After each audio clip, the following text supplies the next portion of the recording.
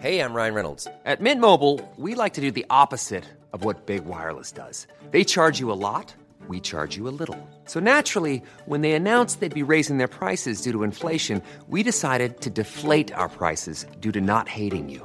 That's right. We're cutting the price of Mint Unlimited from $30 a month to just $15 a month. Give it a try at mintmobile.com/switch. $45 up front for 3 months plus taxes and fees. Promo rate for new customers for limited time. Unlimited more than 40 gigabytes per month. Slows full terms at mintmobile.com. You don't think that it's time that somebody cared enough to have a dream? Why are you getting so upset? This is not about you. Yes, it is. You are a human affront to all women, and I am a woman.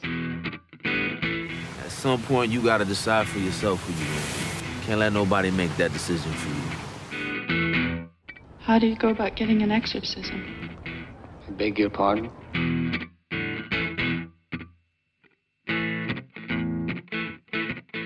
Hi, this is Mark Kermode. Thanks for downloading this Kermode on Film podcast. A couple of treats coming up for you on this edition of the podcast. As you probably know, I do a regular monthly live show from the BFI South Bank in London. It's called Mark Kermode Live in 3D. It's been going for 3 years now. This time last year, we did our Christmas show. We're doing our Christmas show this year, next week. Anyway, last year, we had a bunch of guests on, one of whom was Gemma Arterton. It was a really great interview. She was a really, really great guest. And I thought in this run-up to Christmas, it'd be quite nice to revisit that. So the Gemma Arterton interview, that's coming up in a while. But first, here on the Kermode on Film podcast, I do a regular head-to-head feature with Jack Howard. We talk about movies old and new and argue the merits or otherwise of them. The last time Jack was on, we had a real set too about the Dark Knight trilogy, in which one of the Dark Knight trilogy is the best of the movies. But this week we're talking about a current release, a film that's in cinemas right now, and it's divided audiences and critics. Audiences have loved it, critics have not been kind about it. So, settle back and enjoy me and Jack Howard talking Bohemian Rhapsody. So I'm delighted to welcome back to Kermode on Film Jack Howard. Hello. The thing that we're going to talk about today is a film that we both seen. I think we both really like it, although I think perhaps for different reasons. You sent me a text saying we have to talk about Bohemian Rhapsody, and I immediately said, yeah, great, fabulous. And when Bohemian Rhapsody came out, the critics, they panned it. And it was very much like what happened with Greatest Showman, that it got very, very, very negative reviews, and then it did absolute beezer box office business. And I really enjoyed it. But do you want to go first? Or no, by all means, take the reins. So, I grew up with Queen. I mean, not in the same house or anything, but I mean, right, Rog. I want to see that sitcom. Yeah, that's right. Yeah. Me and Brian make a cup of tea. So, one of the first gigs that I went to see was Queen in Hyde Park. I'm so jealous. Well, you would have been hardly born at that point. What year was that? 76. Yeah, 76. Yeah. I wasn't born at all. You literally weren't even alive. No. That's just terrifying. In 1976? Yeah. I was born in 1992. That's just terrifying. I'm sorry, time is linear. I didn't even do the maths on that. Of course you weren't born in 1976, but that's really funny. Yes, of course. I'm sorry. I know that you're half my age, but I just somehow that puts it into such horrible perspective. So thanks for that, Jack. Anyway, I went to see Queen in Hyde Park in 1976. And it was the first festival I'd been to, and I think it was free. And it was Queen, and the other acts on the bill were Kiki Dee, who had just had a #1 with "Don't Go Breaking My Heart," which is a duet with her and Elton John. Elton John was a popular entertainer in the 1970s. Thank you, Mark. And he didn't come on. She sang with a cardboard cutout of Elton John, and the crowd did the bits. There was also a band called Supercharge, and Steve Hillage, who played for like 5 days, despite the fact that no one was interested. And when Queen came on stage, they had to wait for it to go dark because they had a kind of mega light show. When Queen came on stage, I burst into tears. I mean, I was so overcome by the spectacle of them coming on stage. And I thought Queen 2, Sheer Heart Attack, Night at the Opera, Day at the Races. I lost it around the time of News of the World, but I had everything up until that point. So I was a real Queen bore for a long time. And then a friend of mine made that documentary, Queen Days of Our Lives, which is the definitive Queen doc, and it's a really, really brilliant documentary about, which does the whole of Queen's career. We went to see the film together because I was off that week. I wasn't, so I hadn't gone to see it at a press show. I went to see it in the cinema, and we'd heard all these stories about all the things that had happened. That originally it was going to be Sacha Baron Cohen, and then that fell down, and then it was going to be Ben Whishaw, and then that fell down, and then it was Bryan Singer, and then Bryan Singer was off it, and then Dexter Fletcher was on it, and then Dexter Fletcher's name. I mean, so much drama, all that stuff, which says, okay, this is going to be an absolute. What's that phrase that a camel is a horse designed by a committee, and it's going to be a total camel of a film, and I was really surprised by how much I enjoyed it, despite the fact, and perhaps even because, despite the liberties that it took with what I knew to be true. So there are two things. On the one hand, there's the thing about all the things that I know that are factually wrong, like that's not the first song they played on Top of the Pops. That was Seven Seas of Rhye. They went on tour with Mott the Hoople. That's not the first American tour. That song is in the wrong place. That's 2 albums away. And the greatest conceit, which is moving the revelation of Freddie Mercury's illness to before Live Aid, which is such an important thing as far as the dramatic construction of the film is concerned. But, it's also the thing that many people have objected to because it's so completely... And it sort of changes the context of the performance, which is good. It does, okay. Narratively. So what I liked about it was, on the one hand, I thought Rami Malek was absolutely brilliant. And I had thought when they said Sacha Baron Cohen, a part of me went, oh, actually, that's clever. And then when I saw Rami Malek, I thought, oh, okay, well, this is right. Whatever it was that got us to this point, this is right. Even when at the beginning he's introduced with the biggest teeth any human being has ever prosthetically attacked. I mean, I know Freddie Mercury had an overbite, but I mean, it's like literally Bugs Bunny is in the room. What I like about it as well is that they've made them really nice big teeth. Yeah, that's right. Yes, really, really well-kept big teeth. But what I was really impressed by was that for all the things that it took liberties with the narrative, and they were real, proper liberties, there was a structural reason. Because the problem that they always had with the film was, where do you finish it? There was a story at one point that the band wanted the film to go on after Freddie Mercury's demise, and it to be the story of the band sort of, resurfacing. Apparently that's why Sacha Baron Cohen left. Well, I've read that's why Sacha Baron... I don't know that that's actually true. Sacha Baron Cohen has said that on a podcast. That's what they wanted to do. I take it on trust that is the case, although I can't imagine anyone making a really strong case for the film going on beyond. Anyway, whatever. Yeah, it feels weird. The point is, the Live Aid thing is a brilliant point to start and finish. I mean, incidentally, we should have said this before, but if you're worried about spoilers, stop, because we are doing spoilers. We're in deep now. Yeah, we are. But I actually thought that the dramatic construction of reconfiguring those life events so that when he comes on... it completely transforms what Live Aid was and is and what it means, but it worked. The emotional part of me just went, I don't care. Yeah. I'm perfectly fine. And I cried... about 3 times. Yeah. And I laughed a lot at the stuff with the band bickering. And Mike Myers. Well, the Mike Myers section does jump out because it's got a Wayne's World joke in it. Which I laughed at so much, but then went, well, hang on. Does that belong in this film? Yeah. No, well, it absolutely doesn't, but it doesn't matter. I kind of got away with it. That's exactly how I feel. So for you, go on. It doesn't matter is basically how I feel about most of the stuff in this film. Nothing really matters. Nothing really matters. Yeah, very good. So, tell me, what makes Queen any different from all of the other wannabe rock stars I meet? Tell you what it is, Mr. Reed. We're 4 misfits who don't belong together. They're playing for other misfits.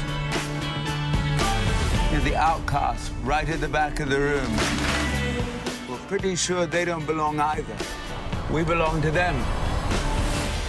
So, I did go to a screening of this. Not only a screening of it, I went to the world premiere of it, which I was lucky enough to attend.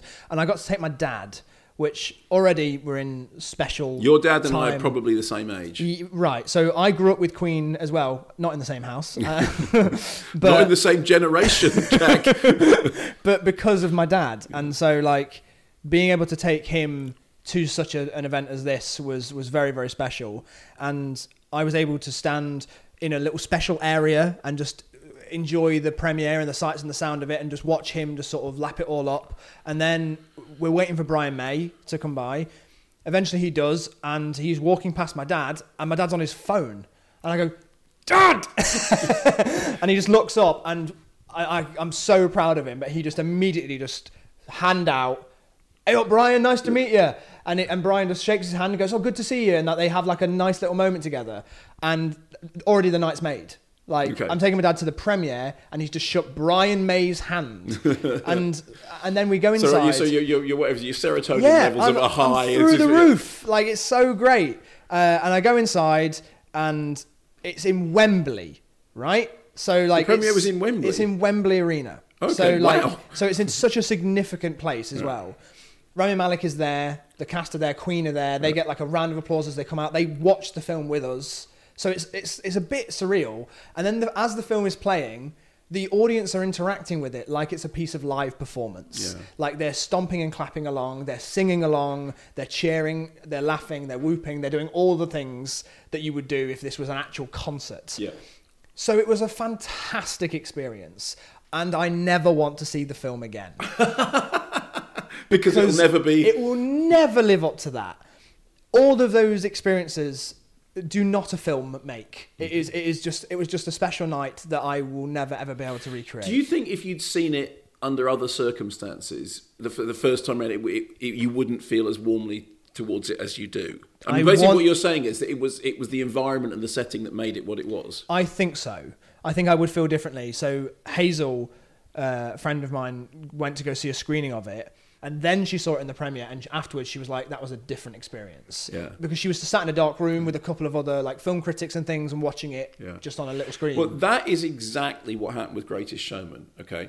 I saw Greatest Showman in a press screening on a Monday morning at silly o'clock. And I sat there and I mean, I'm 56 or whatever, and I'm many of the other critics in the room are the same. They look and sound the same as I do. It is shockingly homogenous.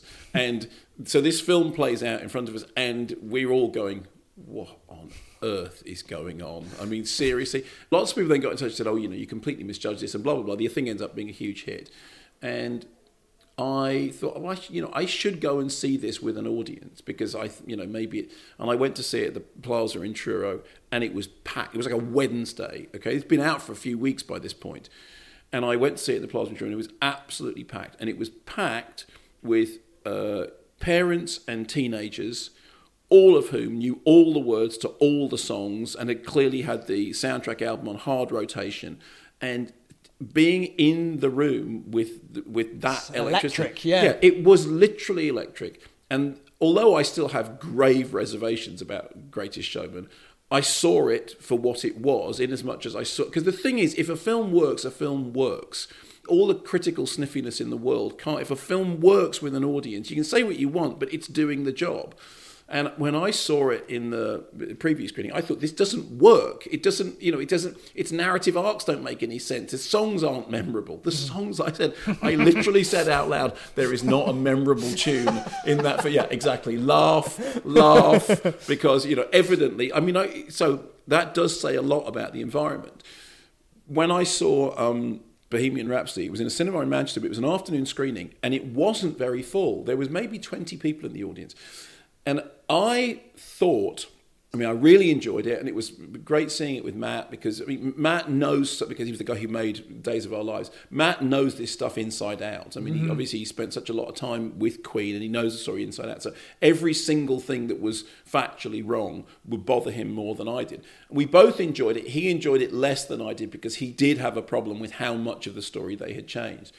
But there were so many moments in it when we were both smiling and laughing. I do think the moment when Freddie Mercury's having this big thing about well, without me, you wouldn't be anything. And he says, without me, you, Brian, you'd be, an astronomer. And you, Roger, you'd be a dentist. And then just John Deacon, and you, I don't even know what you would be. John Deacon says, I'll be an electrical engineer. He goes, exactly. And I just thought that was really, really funny. And what you have is a depiction of bands bickering in studios that's just the right side of populist. So even when they do all the chubby hum moments about what comes now the operatic section, the operatic section, I think it's fine. Nudge, nudge, wink, wink. It's okay, but that's fine. You'll get away with it. And all the way through it, I kept thinking, why aren't I having a problem with this? So now what? This is when the operatic section comes in. Oh, the operatic section, yeah. Mamma mia, mamma mia. Mamma mia, let me go. Beelzebub has a devil put aside for me. For me. For me. It goes on forever, 6 bloody minutes. I pity your wife if you think 6 minutes is forever. There's also a Mamma Mia factor, which is that the Queen songbook is kind of indestructible.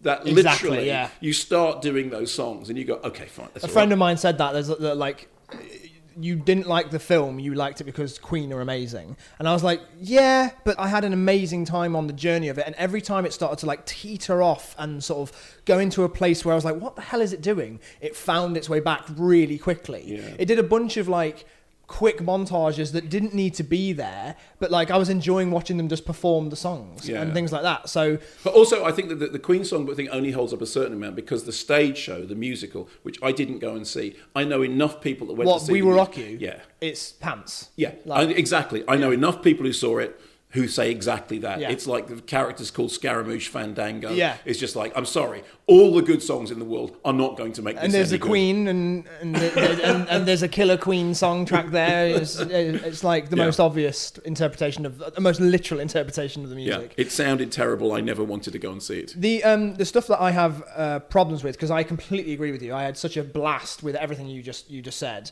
and it is just tugging at the heartstrings, and it is because I love Queen so much, and because I was there with my dad and all that sort of stuff. But the stuff I have a problem with, I think Rami Malek is.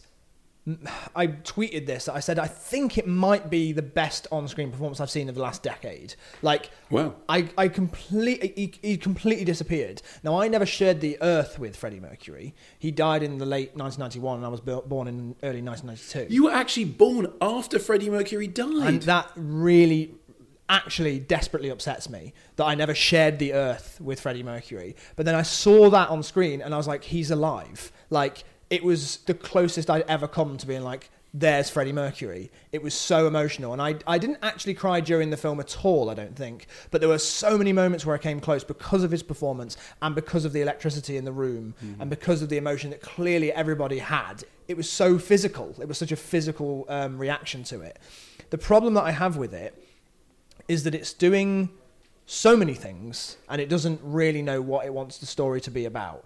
I mean, my prediction will be that we're probably going to get another Freddie Mercury film at the sad time that Queen are no longer here. I think that we'll probably get the grittier, nittier... well, the one that Sacha Baron Cohen would have made. Yes, I think we probably will get the one that's what he finds the most interesting. Whereas I think what they wanted to do, which they've been very successful at, is telling the story of Queen and the story of Freddie at the same time. So they wanted to tell this really uplifting story about how Queen rose to fame and how they became who they are, whilst simultaneously telling the story of the struggles that Freddie Mercury went through.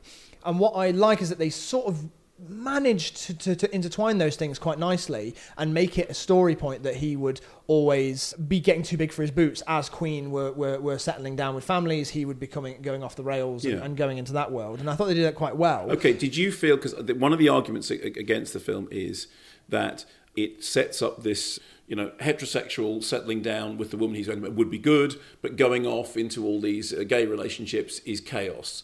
So that is one objection to it, and the other one is that somehow it whitewashes the details of his life. Yeah, I do think that there is a narrative issue, which is that there is a suggestion in the narrative that there is a path of order and a path of chaos, and I think it does run the risk of doing something that starts to look like you're saying, actually, this is this is good over here, and this isn't. Yeah. I didn't really feel that, but now you've said it, I'm thinking about it being like, oh yeah, that is a risk, isn't it? That like people would interpret it like that. But I think it's a risk rather than a done deal. And believe me, I know enough people who actually actively think that the film is, homophobic and offensive, and not least because of the moving of the diagnosis. They think that that's not something that you can move around for dramatic effect. I know some people who've been very offended by it. I don't share that offence. Yeah, neither do I. And I've known people being like, oh, I didn't know he was ill that early on, and it's like he wasn't. and that's sort of upset some people because it was like, Yeah. I thought that changed the reality of what I thought to be true.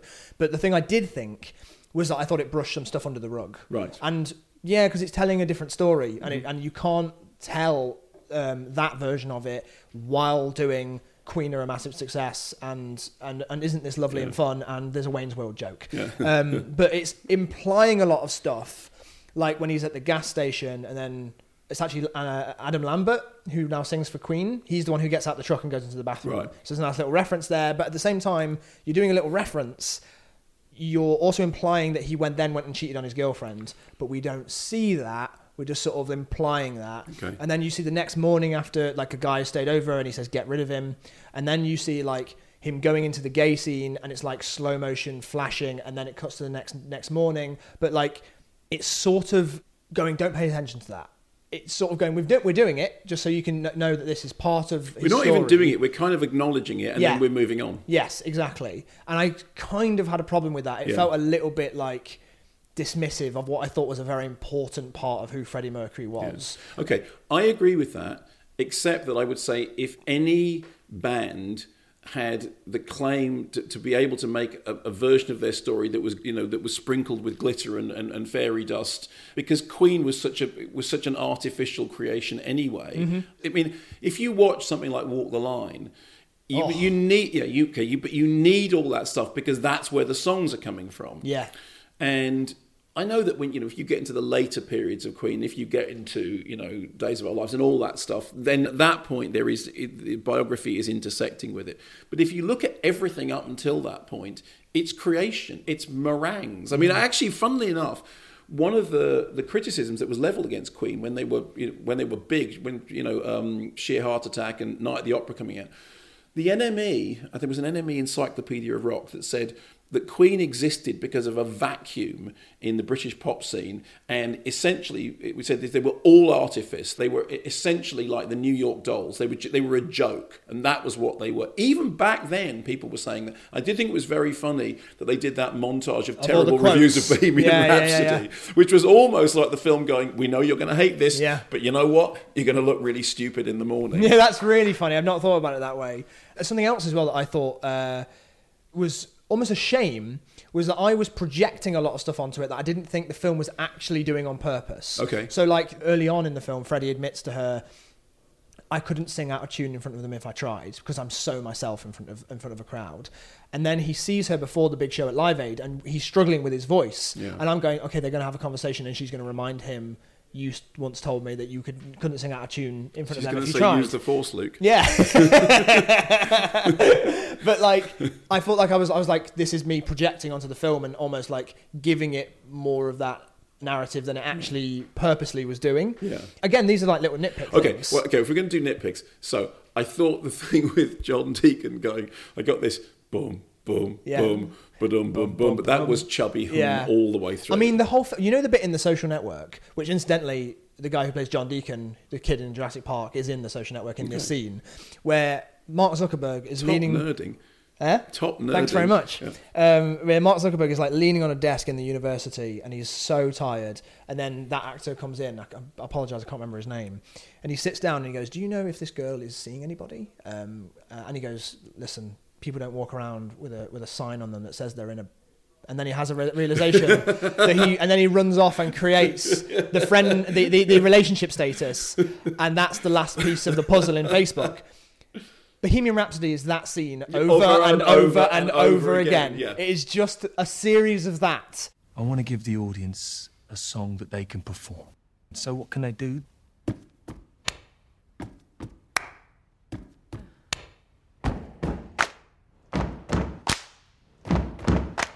Imagine thousands of people doing this in unison. Huh? I think the most remarkable thing is there are so many things in the film that I have criticised other films for.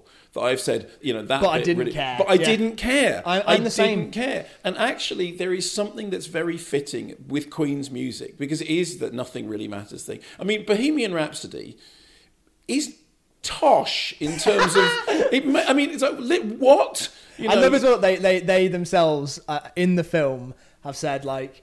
doesn't it's not as good if you have to explain everything. Exactly. Like, it doesn't mean anything, does it? But like that bit, Scaramouche, will you do the fan? All that stuff, which is nonsense. It's just names. Yeah. You know, who cares? Because it works. Because, exactly. you know, Yeah, and this is it as well. Is you've actually hit the nail on the head. Is that afterwards a lot of my like film criticky friends were like less charmed by it than I was, and had a less special evening than I did, and I didn't want to hear it.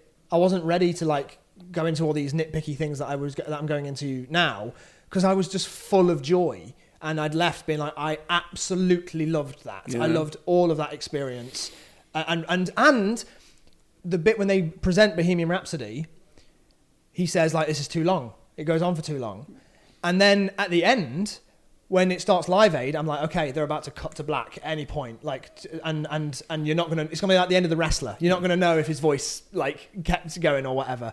But then they just do all of Live Aid, and you're like, I thought this was going to end ages ago, but it just keeps going, and it's a little bit like the reaction to people. We are sort of like in the audience the same way that like the studio head was listening to Bohemian Rhapsody for the first time. We expect it to finish way earlier, but I'm just so pleased that it keeps going. Yeah. And that is how I felt. Like by the end of it, like, I mean, isn't there a thing about like a film's only as good as its last scene?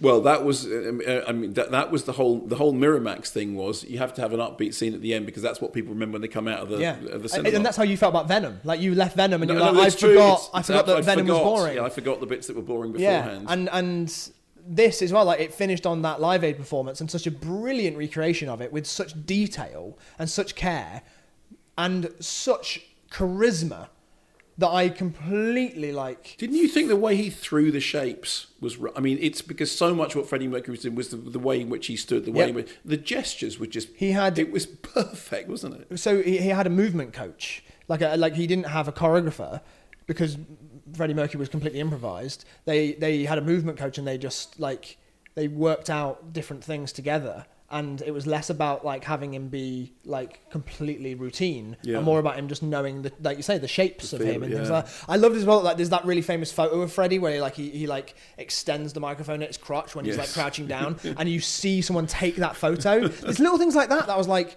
I love that it's really just going for that tone of just. It's a bit fun, isn't it? And like we're making it specifically for people who love Queen's music. You know when Freddie Mercury says in the film, it's to do with the audience. And there's the bit when Brian May says, I want to make a song that the audience can sing. So that's where dum dum ch dum dum ch. And I know it's a cliche, but the audience makes the thing happen. And even though I saw it in a fairly not very full cinema, it wasn't a press screening. Yeah. And I think after that, and after the experience I had with The Greatest Showman, which I concede, I just got it wrong. I still think there are big problems with The Greatest Showman, but it was a different film when I saw it with an audience. And I wonder whether you and I would feel differently if you hadn't had the experience that you had and I hadn't seen it in Manchester with Matt. And it's so much. I think it would have been less special, but I genuinely think that on first viewing, I still would have like lapped up some of it. I am going to see it again, though. Are you? I maybe I will one day as well, but like I feel like for maybe a while, you and I should go watch it. I just want to leave it for a bit. Okay. Do you know what I mean? But maybe you and I should go watch it, and I could go. I was alive then, all the way through. I was, you weren't born yet. I don't think that we've talked enough as well about the fact that Rami Malek is just stunning. It's moments like when he's singing "Love of My Life," and then the crowd starts singing it, and it's his reaction to that. Not even just like the impression of Freddie Mercury, which I would say is an insult to call it an impression. It's absolutely a recreation of who he was. But just those little moments, like when the audience starts singing his song, and you can see the shock and the joy, and the disbelief in his face. I was just completely charmed by it. Like, let me ask you one last question. Go ahead. How much of it do you think Dexter Fletcher is responsible for? I think he did about 20% of it. I think that most of the film was probably done. He says it was everything but the last act was what they were doing, wasn't it? So. Really, because I know that Live Aid was the first thing they ever filmed. That was the first day of filming, which is so intimidating. Yeah, I loved Dexter Fletcher, and I absolutely loved Sunshine on Leith, and there was a lot of the film. I mean, I know that Bryan Singer it was only the last couple of weeks, wasn't it, that he was off? Yeah, and yet I did watch it thinking. Dexter Fletcher. Yeah, I mean, unfilmed to Dexter Fletcher. It seems to me that like Bryan Singer is not a cool guy. There's just the impression I'm getting. Like, to be fired. Yeah, I think that's a general... That's a generous thing to say, that he's not a cool guy. But after seeing this, and now Dexter Fletcher is fully helming Rocket Man, and just a little teaser that I saw for that, it looked like a similar thing. Like, it looked like a similar gloss to it that Bohemian Rhapsody does. I love Dexter Fletcher. I think he's great. I can't wait to see that, because it looks so dreamlike as well. Like, it looks like it's merging between biopic and musical. I think he was a great choice to pick up this. I can't believe he didn't do the whole thing. And now I'm excited to see what he does with whose story? Who is it? Elton John? Yeah, he was a popular singing artist in the 1970s. Right, okay. All right, well, I'm going to go see Bohemian Rhapsody again, and I would encourage you to do so.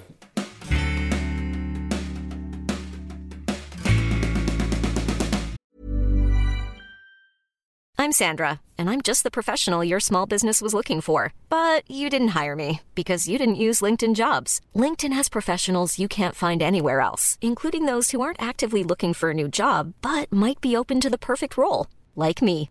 In a given month, over 70% of LinkedIn users don't visit other leading job sites. So if you're not looking on LinkedIn, you'll miss out on great candidates, like Sandra. Start hiring professionals like a professional. Post your free job on linkedin.com/people today. Burrow is a furniture company known for timeless design and thoughtful construction, and free shipping, and that extends to their outdoor collection.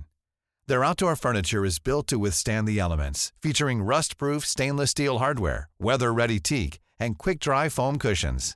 For Memorial Day, get 15% off your Burrow purchase at burrow.com/ACAST, and up to 25% off outdoor.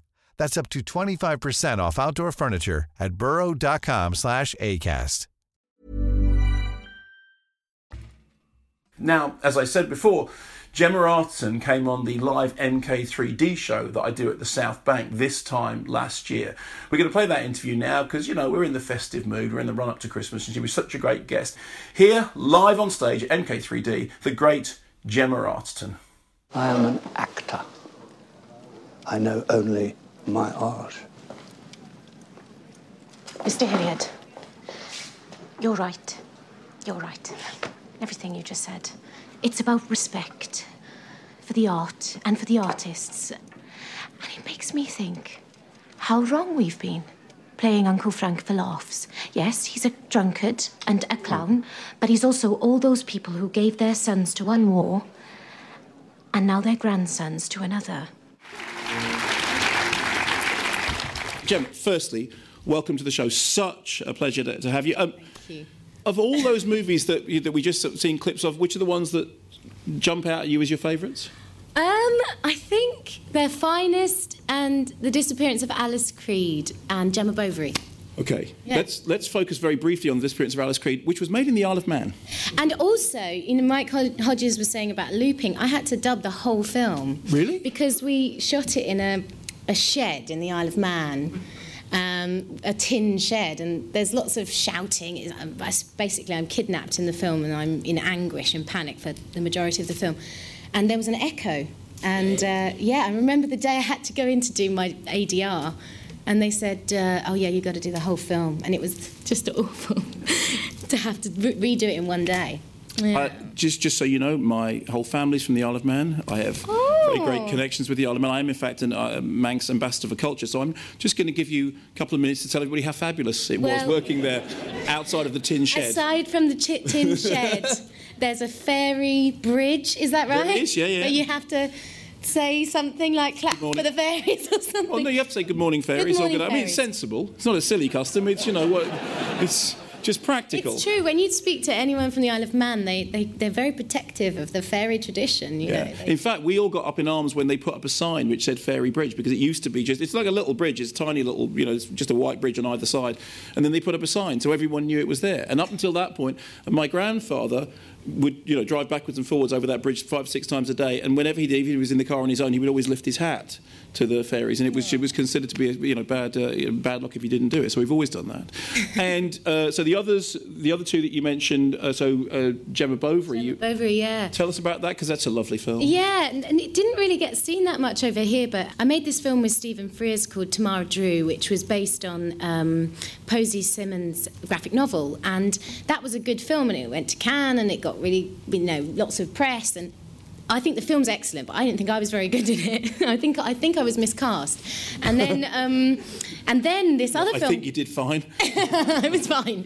But then this other film came up that Posey Simmons wrote. I'm sorry, Posey, I'm always doing her books. But yeah, and it was a French film. So, but I just really like it. It's very subtle and it's funny, but it's a bit French, so maybe that's why I didn't get seen so much. But yeah, I really liked it. Charlie, it's me. I just found the statuette, the Cupidon, and Charlie, you fixed it after I'd been such a shit to you. Listen, I miss you, Charlie. I'm sorry, that's all. I don't expect you to forgive me, but I would like to see you again. I love you. Before I ask you your guilty pleasure, because you're always working, you're doing the Maid Dagenham musical, and what are you doing at the moment? At the moment, I just shot a film. I've started producing, and I made 2 films so far as a producer. So I'm producing another film next year, and so working on that. And then, actually, this week I'm shooting this short 30-minute film about Some Like It Hot. I'm playing Marilyn Monroe. It's like a dream come true. And it's all about when Marilyn, when they made Some Like It Hot, Marilyn took 48 takes to say, "It's me, Sugar." And it's all about that moment of her not being able to do it. And it's really, really funny. Anyway, so we're doing that. And so have you been, but you came from doing that today? Yeah. So were you playing Marilyn Monroe? Being Marilyn all day. Do you slip into the voice easily? I think, yeah. You don't do that, because there are some people who, when they're in they'll just stay. Do you do it all the... Oh, I couldn't. I mean, going into the lunch queue, asking for the vegetarian option, please. Just wouldn't work. Because apparently when James Franco was making The Disaster Artist, he stayed as Tommy Wiseau whilst he was directing. Oh, God. Well, I guess that for him that must have been pleasurable. Yeah. So, look, we've got you up here to talk about a guilty pleasure, and there are a couple of people that we've allowed to have a pleasure that, frankly, isn't that guilty. And I'll tell you, yours is the least guilty pleasure we have ever had. What is it that you've chosen as a guilty pleasure? I've chosen Willy Wonka and the Chocolate Factory.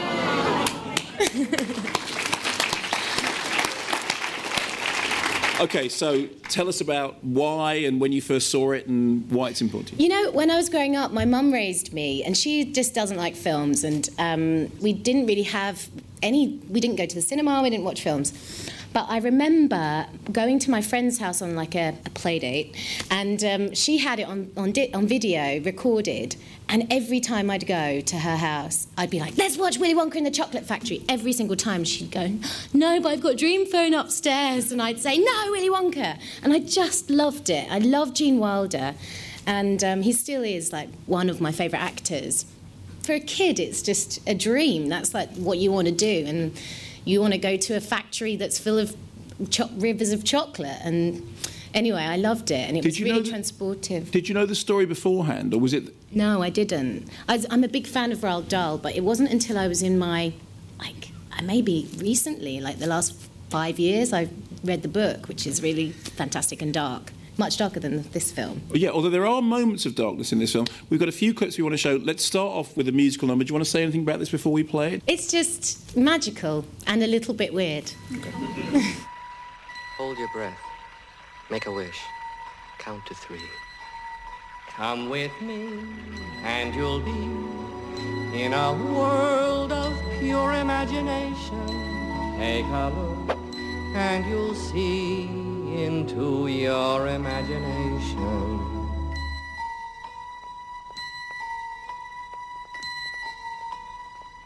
We'll begin with a spin, traveling in the world of my creation.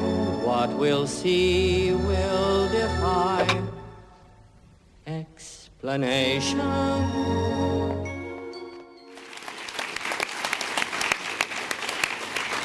The thing you forget seeing that, I mean, you've done musical theatre, that it's really long takes. I mean, nowadays movies tend to cut every sort of 3 or 4 seconds. The whole thing's happening almost in real time. Yeah, it's thrilling, actually. I've only done one musical number on film, which is this film called The Voices, and there's like a big musical number at the end, and it's just so much fun to do these big long takes where obviously it requires loads of rehearsal, but it's the closest you get to doing like a play, really. Yeah, but I mean, Gene Wilder, he's got that mixture of like melancholia and magic, and he's also got the most extraordinary hair system. Yeah, he does. Because we'll show another clip, but his parting starts about an inch above his ear, and everything that's happening on top is what did they used to call it? Baffler. A baffler, as in it's really baffling. I mean, it's just the most I'm trying. But I don't think he has a comb. You think he has a comb over? Oh, it's a comb over. I don't think so. We should do a vote, because later on you see his hair gets in a flap and there is no bald head underneath. There is. We are so going to take a show of hands that it's I'll always defend Gene Wilder. No, I mean, I love him. I'm not having anything. I mean, I'm losing mine fast enough, but it's definitely lick and stick. They can just lift the whole thing up. I think Trump learned a lot of lessons from watching. Probably not this film. Okay, well, yes. So, now one of the things that's interesting about the film is that it does have elements of horror in it. The next thing we're going to watch is a song with a morality, because all the way through the kids learn the moral of the story. And there is something about it that's slightly creepy, isn't there? Yeah, well, that's in the book. I think the Willy Wonka character is kind of... He's not necessarily likeable. There's always something a bit judgmental about him. He's teaching them the lesson about greed and loyalty, and the next clip shows that, which is a lesson about chewing gum. Have a look. It's tomato soup. It's hot and creamy. I can actually feel it running down my throat. Stop. Don't. Why doesn't she listen to Mr. Wonka? Because, Charlie, she's a nitwit. It sure is great soup. Hey, the second course is coming up. Roast beef and a baked potato. Mmm. With sour cream? What's for dessert, baby? Dessert? Here it comes. Blueberry pie and cream. It's the most marvelous blueberry pie they've ever tasted. Holy Toledo, what's happening to your face? Cool it, Dad. Let me finish.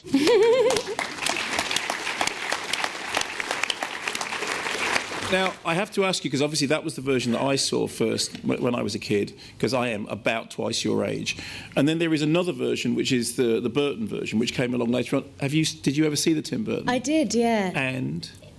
Shit. I'm sorry if anyone worked on it. But they sometimes remake classic films, and you just think, why, I'm so loyal to this one. Why is it for you that it's a favourite? What is it that you love so much about it? I love its absurdity. I love the seriousness of the undertones of it, and just the kind of the magic of it. The set design, the music is fantastic, and mostly Gene Wilder's performance. When he appears outside the factory, it's magic. It's movie magic. What is it about Gene Wilder that you love so much? It's because he's not afraid to be a bit mad. In all of his performances, there's something a little bit unhinged about him. I think sometimes actors kind of just do this thing where they want to be really naturalistic, and that's great, but not Gene Wilder. Since we love this film so much, we've chosen 3 clips. We normally only have 2. I want to have the third one, which was a dialogue clip, because you were mentioning that thing about it has an underlying story, an underlying moral, and it's not scared to be sort of slightly weird. So this is towards the end, when Willy Wonka has turned out to be not a wholly sympathetic character you think he might be. He's actually, as you say, quite judgmental. And this is a scene from the end in which you really start to see what the film's actually about. Yeah. What rules? We didn't see any rules, did we, Charlie? Wrong, sir. Wrong. Under Section 37B of the contract signed by him, it states quite clearly that all offers shall become null and void if, and you can read it for yourself in this photostatic copy, I, the undersigned, shall forfeit all rights, privileges, and licenses herein and herein contained, etc., etc. Fax mentis incendium gloria culpum, etc., etc. Memo bis punitor delicatum.